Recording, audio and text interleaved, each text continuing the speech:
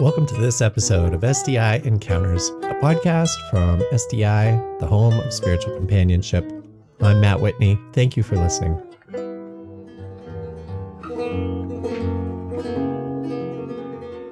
Learn more about our work and the work of spiritual companionship on our website, sdicompanions.org.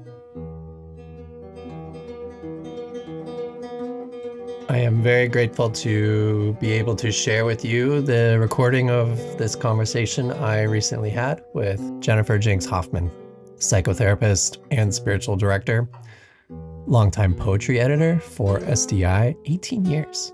Jinks is the author of the SDI Press book, The Light of God's Shadow. And in this conversation, we catch up. We talk about writing poetry, about the process of writing, and just how to live ordinary life in an extraordinary way. I don't know how else to put it. So, Jinx, it's really good to connect with you in this way. You and I haven't talked in a while, and we haven't heard from you in a little bit. And so, welcome. Thank you for taking the time today. I'm happy to be here. Really happy. Thank you, Matt. Yeah, I'm happy too. We've been friends for a while. You have been a seminal figure in SDI's history. Can you just share a little bit about when you first came to SDI, what your history with the organization, and however you want to share about that? Sure. I joined SDI when I was a student becoming a spiritual director, and I was a member of the very, very first training program of Jewish spiritual directors in North America.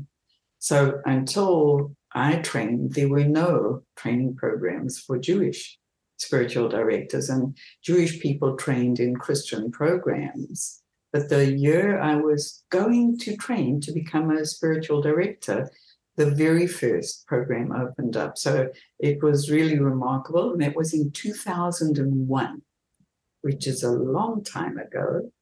And I joined SDI, I think when I was still a student, which would have been about 2002.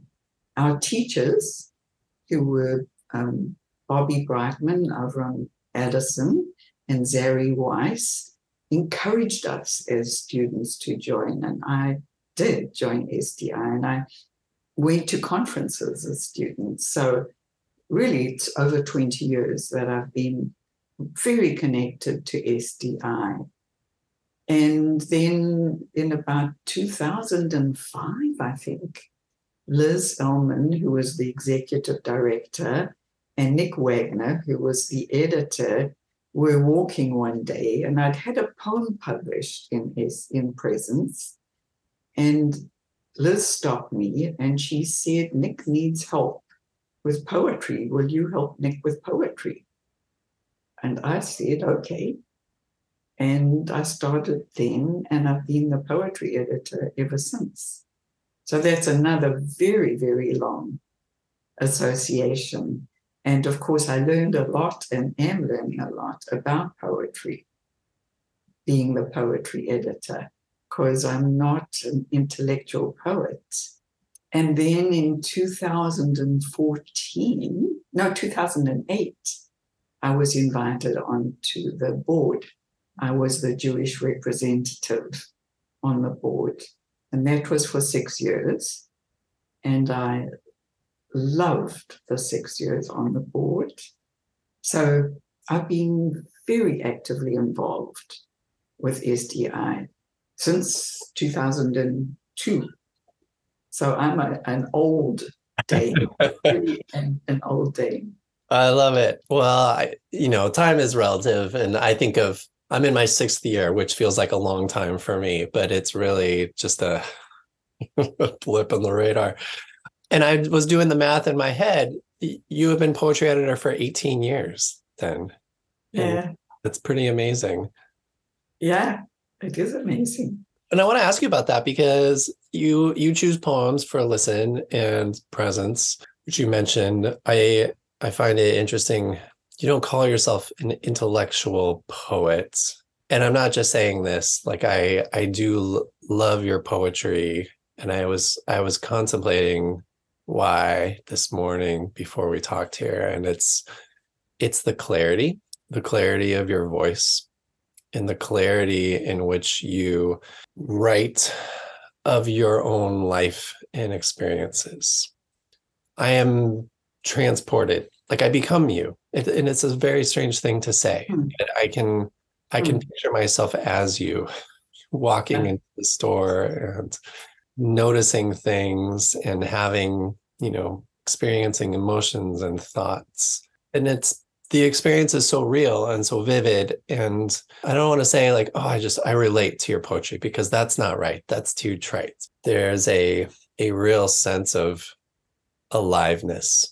And I just offer that to you just as how I resonate with your work. But also there's a question in there. And the question just is, how do you select poetry for presence or for a listen? What do you look for? What do you listen for?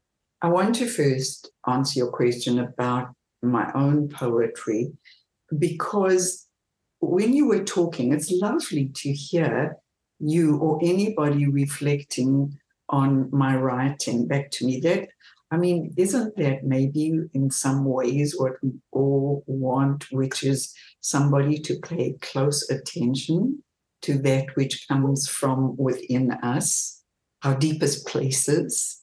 It's almost as primitive as the gleam in the mother's eyes that we all wanted and hopefully received as infants.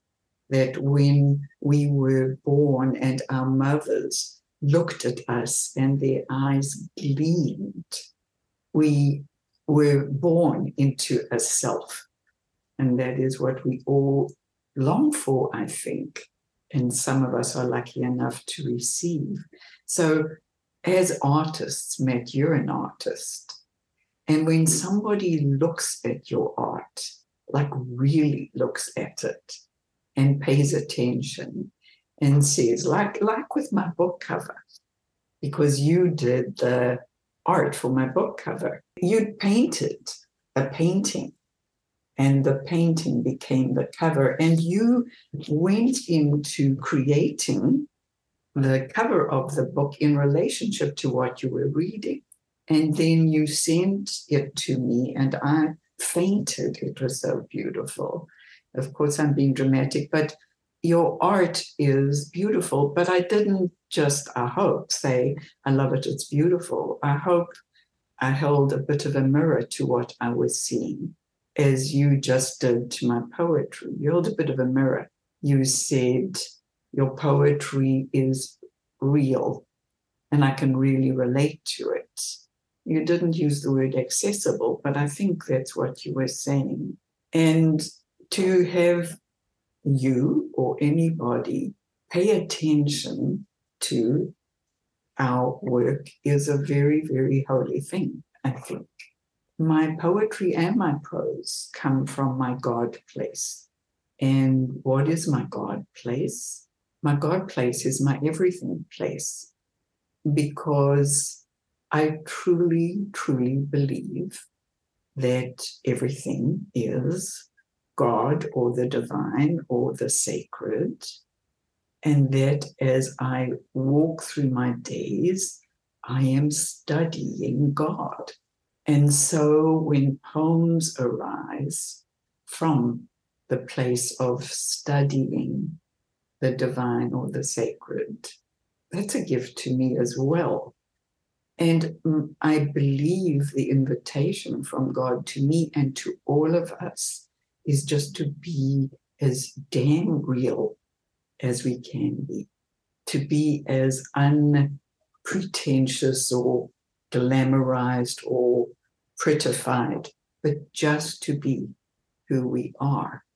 I also believe that life is, God is teaching us all the time to be more who we are, to be who we are more all the time, especially, as I say in my book 1,000 times, through the messes we make. I wanted to talk about the cover for a moment because you and I worked on that together, and I wanted to honor what you had offered as well. As you know, as an artist, it's very challenging to offer one's image making in service to someone else. And I remember you had written something about the kind of cover you wanted. And I remember reading, I want lots of light and I want lots of dark, and I see red.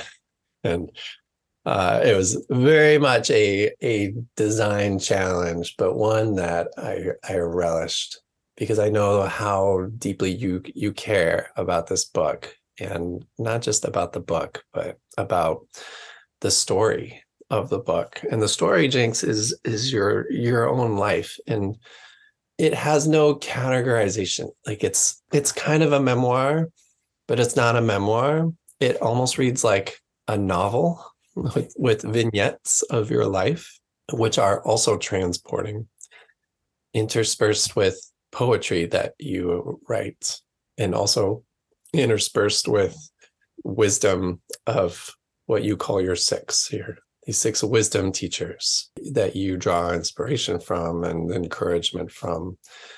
I think on the back cover somewhere, you refer to it really as a book about waking up.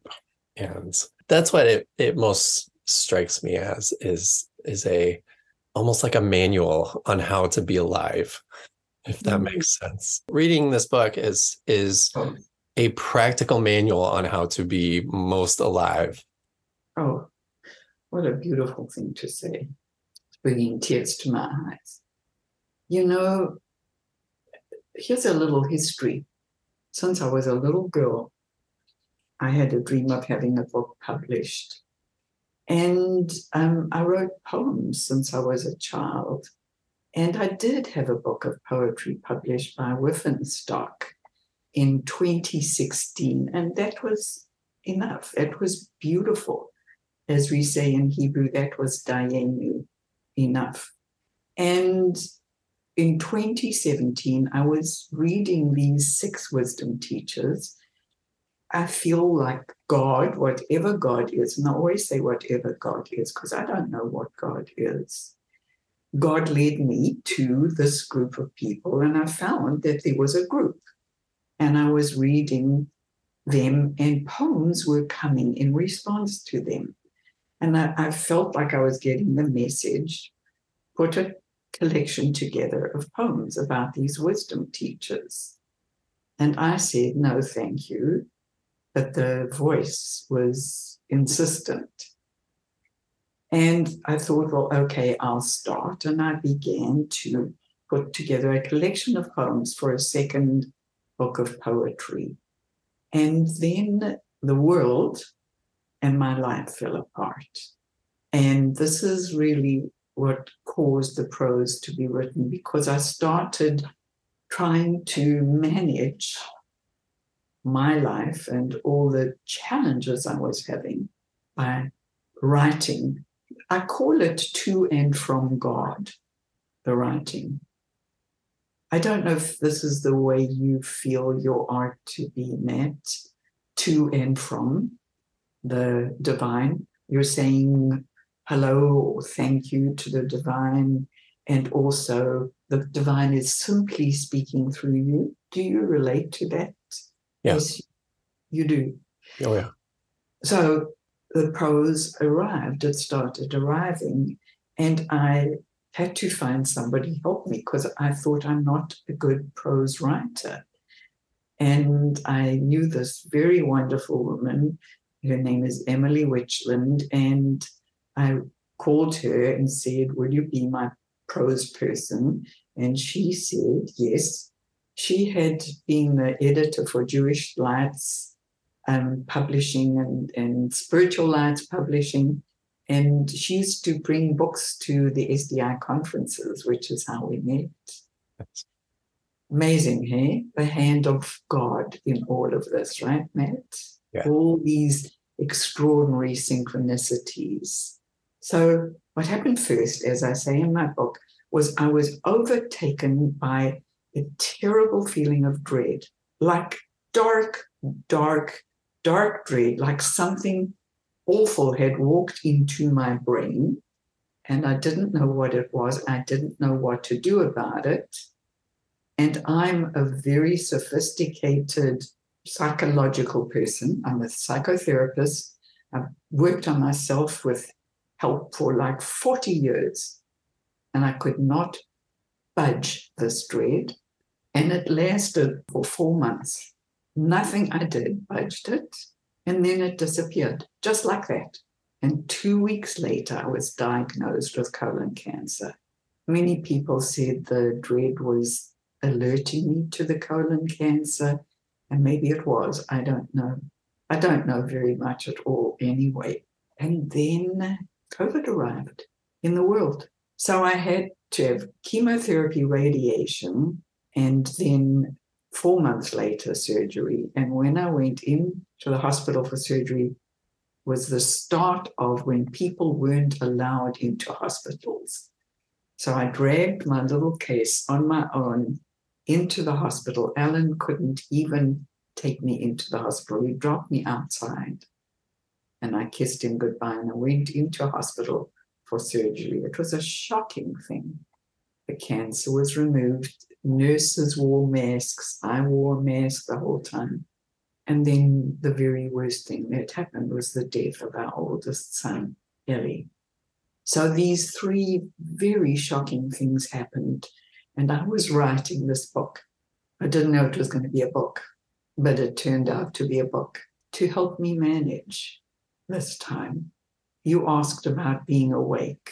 When I was training to become a psychotherapist, one of my teachers, who was magnificent, said, Jinks, if we're awake 10% of the time, it's a lot. I was shocked by that. And I believe it's true. Even those of us who are in the business Yeah. are awake. I was going to say, maybe on a good day, 10%. Yeah. But Carl Jung said life goes better with consciousness. So all the ways we can wake ourselves up with help from others makes us kinder people, Matt, to others and to ourselves. So being awake is a good thing. And I have 5 ways, but I'm interested in your ways of being awake. My ways of being awake. I will share those. Before I do, we become kinder. I'm curious about the benefits. I've been thinking about this a lot. It's the awakening that we all need, the awareness of our consciousness and the power and the magic that comes with that. And in your writing, as you said there's the dread, and there's the cancer, and there's loss and pain and suffering, and all of that comes with that awakening. Like, we can't hide from it. And so why do we need to awaken, do you think? My dreams are incredible. I'm very blessed with my dreams, and I have dreams all the time. I believe God is talking to me through my dreams. And one of the dreams was, I often get a sentence, and that's the dream. This was a phrase, why bother? And I knew immediately that why bother was why bother waking up. So you've got your ways, I've got my ways. I've got 5 waking up tools, but why bother waking up? Because if we're awake, we can see the ways we're unkind, Matt. If we're awake, we're conscious. If we're conscious, we can see the ways we're unkind to ourselves and to others, to the planet Earth. Honestly, I think kindness is the goal. I don't think there's any more important goal than kindness. Kindness to the X degree is love, right? Same continuum. Kindness and love are related. So kindness, when we're awake to the ways in which we're a little tired and we crabby with our kid or our partner, and if we catch ourselves, we're enough awake to catch ourselves, we then have a choice to be kind, and to ourselves too. I'm being miserable to my kid because I'm overloaded. I'm doing too much. What do I need to do about that, Holy Blessed One? Does that answer your question, Matt? It does. It does. It's a beautiful response to learn to be kind to ourselves and to others. And yeah, to answer your question, how do I do that? Well, I want to affirm the arts, the relationship with the arts too, that there is very much a dialogue going on between me and material, be that paint or photo or drawing. And the dialogue, as soon as I begin, like the object becomes its own being. And I think that, when I talk about art making, I talk about it as a listening practice. Like, what does this object need to be? Like, what is being birthed here? What is being created? There's something in me that is helping bring that into being, but I bristle a little bit at authorship, like that's coming from, something in me that is like really brilliant and smart, and here it is. And so if there is a question that comes in the making of that is part of the dialogue, it is help me with this. Help me something, help me God, help me the thing that is being made. Like, what do you need to be? Help me understand that. Because I try to be open-ended with the process. I don't want to begin with, I want to make a painting of a mountain. So let's go make a painting of a mountain. I will do that. But when I'm really like engaged with the hard part of the practice, it's not knowing what it's going to be. And when it's done, people probably won't know either. Which is why there's also that wrestling with clarity and mirroring. I want whatever is made to mirror back to somebody who they are, their experience of their own life and their own experiences. Feel with your work too. My practices of waking up involve right now meditation, because I'm working on quieting the thinking mind. I think my thinking mind gets in the way of my awareness. It clouds my ability because my thinking mind is thinking about what happened before or what's coming ahead, and distracts me from right now. And I want to soak up the right now as much as I can, like soaking up olive oil with a piece of bread, just like get every last ounce of it. Because I love life, Jinks. I love it. I cherish it. And I just want every little drop of olive oil to get absorbed in the bread. I want to experience and appreciate and be in wonder of it as much as possible. But what gets in the way is this mind that's like, oh, you gotta finish that assignment. You gotta, post that thing. You gotta like make this thing. You gotta go make dinner. You gotta go walk the dog. All this stuff. So that's me right now. That's my work when it comes to being more awake. If, as we say sometimes, when we work with other people's dreams, right? If this were my dream, what you've just told me, and I bet you do this 100 times, I would pray, whatever prayer is. I would ask the wisdom that's greater than I am. What do I need to do to help get my thinking mind more out of the way? And that's part of the waking up. And as you said, when you create art, you say help. I would also love and bless my thinking mind.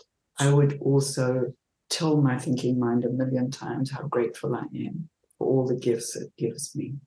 Such an important part of who we are is also the part of ourselves that gets in the way of who we are.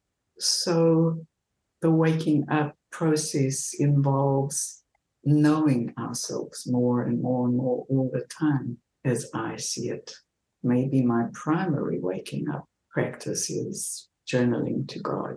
And when I write, I see, and it's not the easy and beautiful parts of life and of who I am that give me the problems. It's the messy parts. And the messy parts usually come from our childhood wounds for most of us.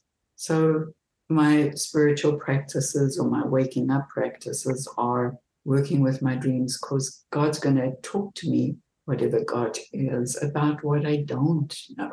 And it's what we don't know that gives us trouble and blesses us. Yeah.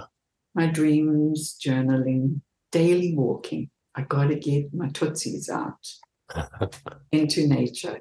And I walk and I pray 3 times for healing and health to all those I love and to the entire world. And then enough praying, and I just listen. I just try and be as quiet as I am. And then, you know what happens often these days? Matt, have you seen the Netflix series New Amsterdam by any chance? No. Alan and I are watching it, and we're both completely in love with it. It's doctors in New York, and it's stories about their lives, really. And there's currently in the 5th season a deaf doctor, and she's a woman, and she's deaf, and she signs the whole time. I don't know how to sign, but I feel like I want to learn how to sign. Mm-hmm. I'm so moved by her signing and by her interpreter who companions her all the time, even when she's doing surgery, because people speak and he has to tell her what they're saying. Well, why am I telling you about Dr. Elizabeth Wilder right now? Because I'm obsessed with her. I find myself thinking about her and about how she hums and makes the most tender sounds when she signs. She makes kind of sounds. I don't know if you heard that. Mm. And I find that so incredibly moving. So whenever I'm obsessed with anything, I see that as a God call. It's like what I call a waking dream. So I want to know, why am I obsessed with Elizabeth Wilder, the deaf doctor in New Amsterdam? And I've been thinking about that, and I need to think and write about that, because I figure it's one of the ways God wants me to know more of myself. And the more I know myself, the more I can serve God. That's so beautiful. And I think the lesson there that you just shared is like just listening to the things within that resonate with you. You know, the deaf doctor in the Netflix show, the person who's signing and the little or whatever the sound was that they say or speak, or the sound that is made, and your curiosity about all of that. And even that, maybe I want to learn sign language, but that's something within you that is drawn to that. And that you name that as, that's God telling you something, God communicating with you, and you want to honor that. I think that's such a beautiful lesson, and it's such an easy one, I think, for us to receive and practice. How do you really know that is God speaking to you? Oh, great question. I don't. Of course I don't. But even if it isn't, is it going to be a problem that I go deeply into trying to understand why? Is it going to be a problem that I learn sign language? It may actually, I can't think of ways. Let's say I devote too much time to learning sign language and not enough time to walking or my grandchildren or something. It could be a problem. The thing is, I'm supposed to listen all the time. I'm supposed to keep listening. If I'm an atheist and I don't believe in God, but I call God life, I want to pay attention to life all the time and to what life is asking of me, how life is asking me to wake up. And I may be making a mistake in thinking life is asking me to learn sign language. But then I'll go and try and learn sign language. And if I keep staying awake, I'll realize this is a mistake. So the learning is infinite and all the time. And life is talking all the time. Creation, existence is occurring all the time. You can't argue with that. I call it God, that God is Godding all the time. Yeah, I love that verb. Yeah. I don't know if it's God. Something is happening all the time. 3/4 of an hour older than when we met, Matt, and can you believe that? And I will never be as young as I was 3/4 of an hour ago. And I'm old, and I want to be as alive as I can be at 80. My husband's 84. and I'm 80. And we talk all the time, Matt. It's so beautiful about death getting closer and closer and closer, and how we want to live towards our death as awake as possible. So I want to read a poem. Can I read a poem? Yes, please. Thank you. This poem is called One Moment and the Next, and it begins with an epigraph by my beloved Michael Fishbane, who's one of my six. And he says, death and life are one. Isn't that perfect? I opened the book there. Together they express infinitude. And the poem says, the days are relentless. Nothing you can do to prevent them from slipping away like a bar of soap in a bubble-filled bathtub. One moment you say yes, and your heart leaps. The next, you are staring down your death and his, your body's hieroglyphs of aches and age. You stood that time under the chuppah, knew you were meant to feel awe, but all you could do after exchanging stifled laughter and wedding rings was shimmer as you watched the rabbi's beaker filled to the brim with blood-red wine tilt dangerously toward your white bridal gown. So young, you both knew you had forever. Jinx, how do you receive that poem right here now? I find it really beautiful that it echoes what I just spoke to you. So some people say God is synchronicity. So that's just gorgeous to me. If God is not synchronicity, isn't it just gorgeous that I spoke to you about that thing? And I thought I want to read a poem. And if I wanted to find that poem, I would have had to scrabble through the book. And I wasn't about to do that. So that's the first thing. And the second thing is it feels like another invitation to live as awake as I can toward my death. I'm 80. I've lived longer than my parents and longer than many, many in my family. It's quite something being 80. Yeah. And it's hard. It's really hard sometimes. And it's wonderful sometimes, much like life, right? Hard and wonderful. Yeah. As you were reading the poem to me, the phrase that sticks to my gut is the relentlessness of the days. And even now, I can be in the moment. I can enjoy our conversation. I can enjoy this cup of coffee, and I can just look just slightly to my left and just see this infinite dark chasm. And maybe that's death. Maybe it's I don't know what, but it's all there at the same time, simultaneously. That's awake, Matt. You know, you also preface it with that wisdom that like life and death are one. And as you are naming your age and this moment in your life, what is your relationship to death? How am I in relation to death? Well, I'm a recovering hypochondriac. So you know what that means, right? Mm-hmm.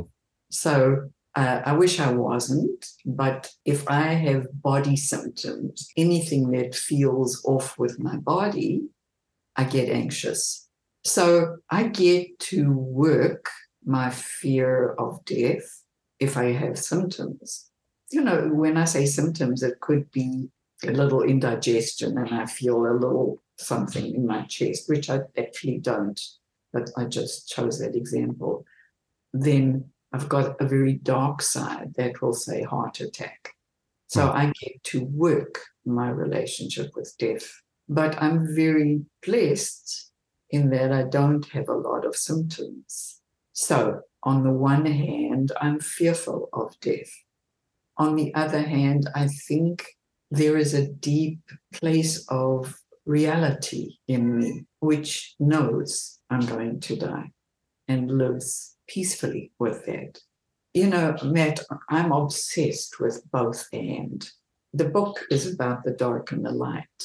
Yeah. And that's one of my obsessions. It's a good obsession because I see it as being reality. You just said it a moment ago so beautifully. You said, I'm so awake and so grateful for being alive.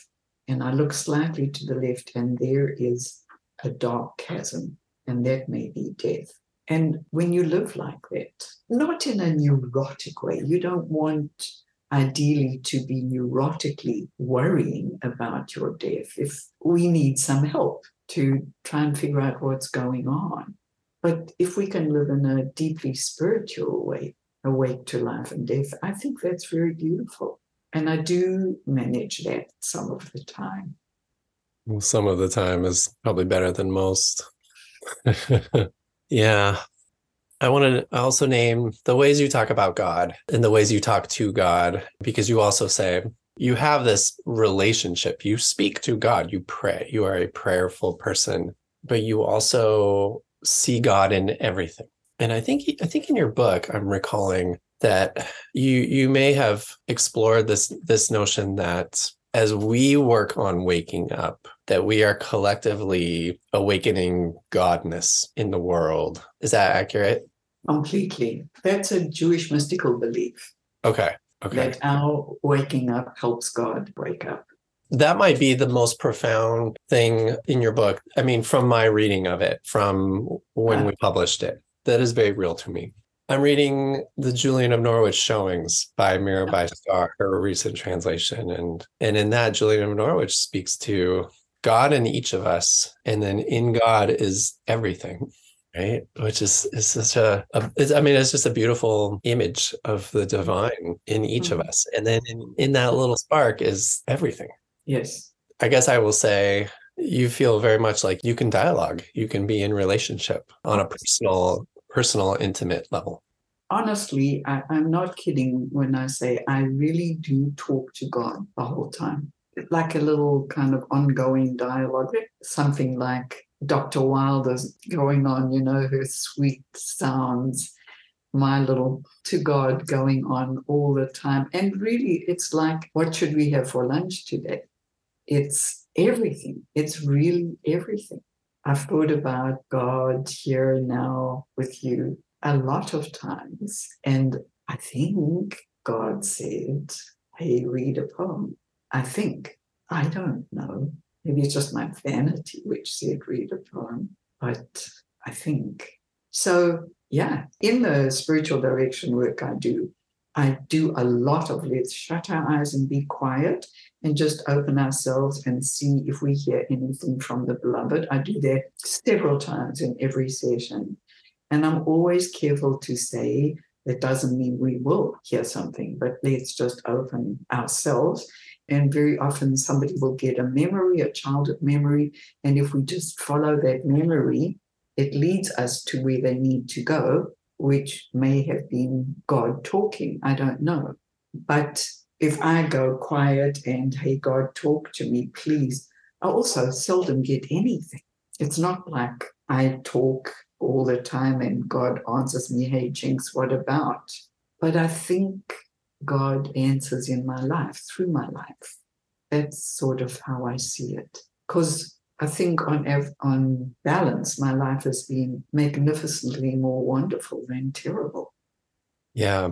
And I just hear in you an abiding trust in that relationship and in that dialogue and in that divine presence, right? It could be vanity, but why go there? I'm just going to trust that this is indeed God. And I'm going to trust that and follow that. For me, it feels a little bit like a no-brainer in the sense of, if you pay attention, like Matt, you're such a glorious human being. So me sitting with you, we haven't had a conversation like this ever. And it's beautiful. And I'm getting to meet a tiny bit of you. And you're just breathtaking. And then I look out the window and the sky is blue in Toronto and there's some crazy looking clouds. It's a no-brainer. Like life is so sacred that it feels like a no-brainer to me. Yeah, it's a no-brainer. I couldn't agree more. Oh, Jinx, this is such a beautiful affirmation of life, just sitting here and talking with you. And your book is a beautiful affirmation of life. And it is such an honor to have gotten to work a little bit on it with you in regards to the cover and the layout, and an honor for SDI Press to host your story and to share it with the world. And so letting people know that the light of God's shadow is something every spiritual companion should read. And anyone curious about the need to wake up and to learn to trust and to understand life as a no-brainer and all that it has to offer, the pain and the joy, read this book. Read this book. I recommend it more. And thank you for writing it and for offering it to us. And thank you for blessing this community for the last couple of decades. And every day that you are a part of our community is a gift, Jinx. And I am grateful to know you. Thank you, Matt. Thank you for this time. It's really been beautiful. You're very welcome.